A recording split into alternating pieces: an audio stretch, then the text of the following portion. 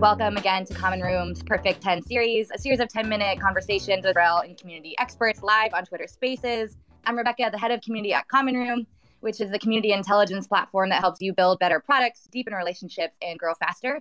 You can hang out with us and more than 700 DevRel and community leaders in our Uncommon community Slack. So you can find us at commonroom.io/uncommon.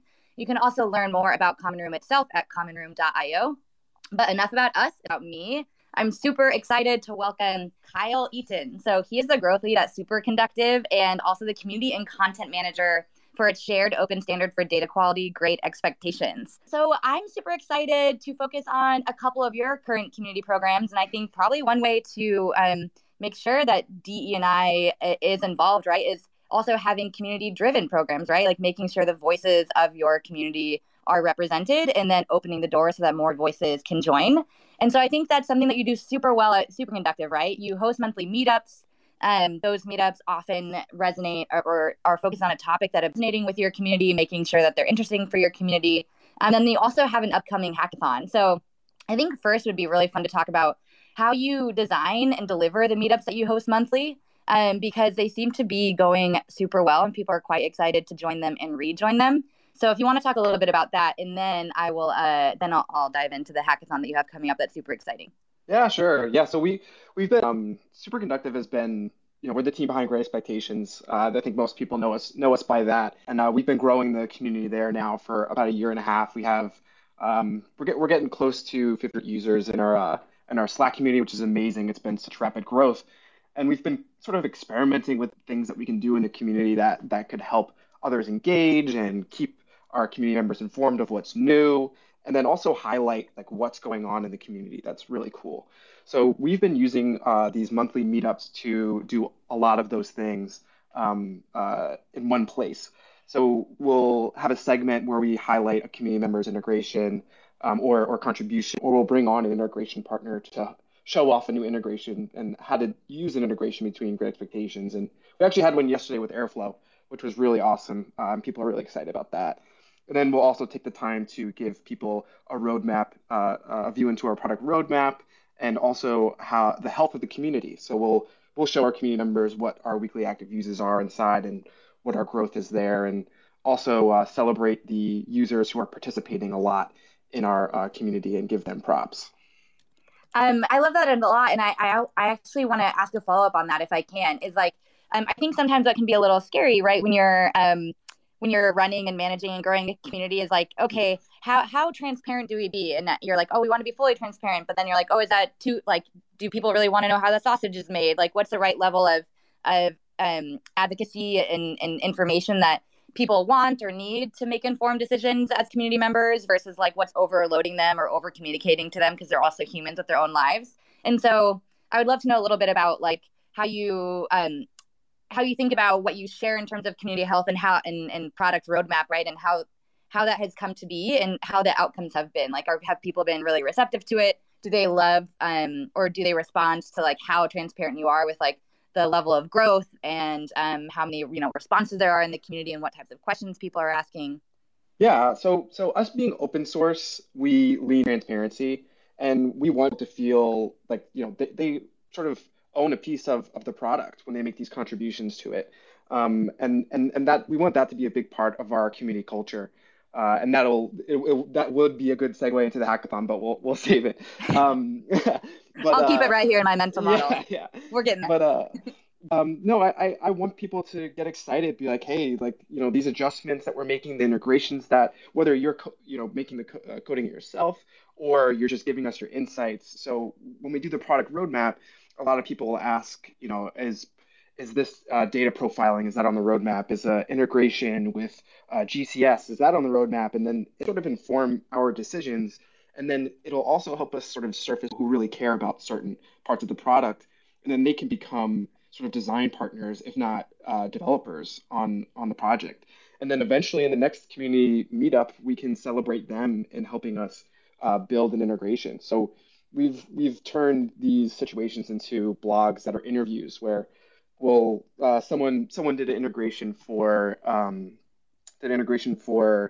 Microsoft Teams to have notifications for when their data is failing to get a notification in their Microsoft Teams, and same thing for like PagerDuty. And what we do is we make sure that we do an interview with those users. They explain the use case, how it helps them with their business, and then it give them a round of applause in front of all the community. So we want to create that good like positive feedback loop and keep making sure that we highlight and surface the people who are making a difference in our community.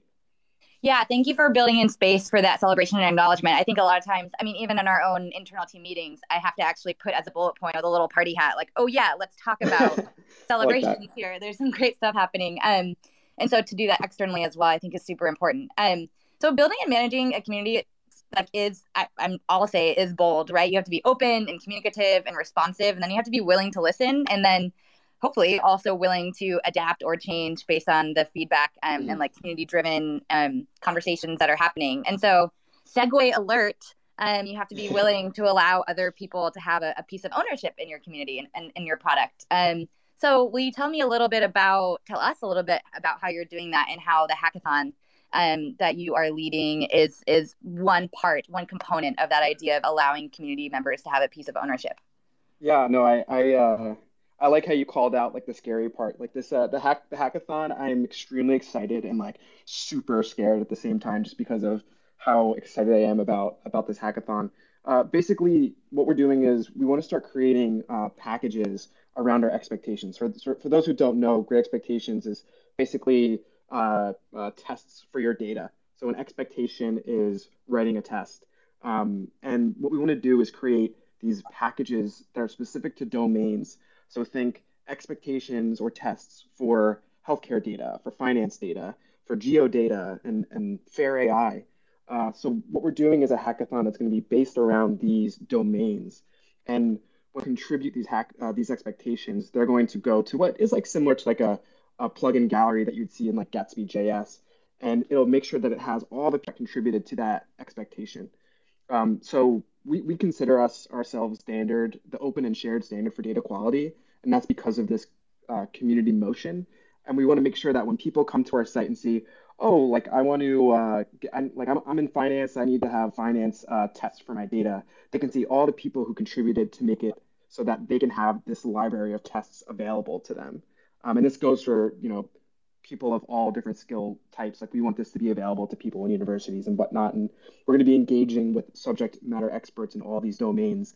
And we're to surface those domain experts from our community itself. So it's really cool that we get to highlight our community and what they're building and make it as much of a shared product as possible.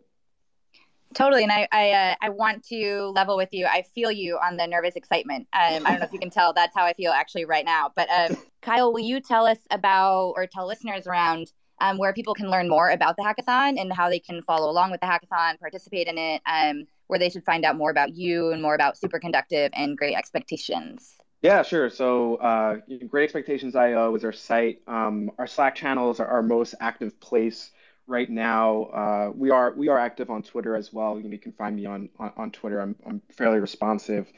For the hackathon, it's the official announcement is actually coming out soon. We've just been announcing it, Ooh. talking about it inside of our communities. Yeah, so keep a close lookout for that. I'll be posting it on my Twitter, the Great Expectations Twitter. If you sign up for our newsletter, you'll be receiving it there. We have some good cash prizes for that as well. We have a pool of like $15,000 plus some fun swag. I'm literally staring at a box of cool socks and stickers right now. It's taking up half my office.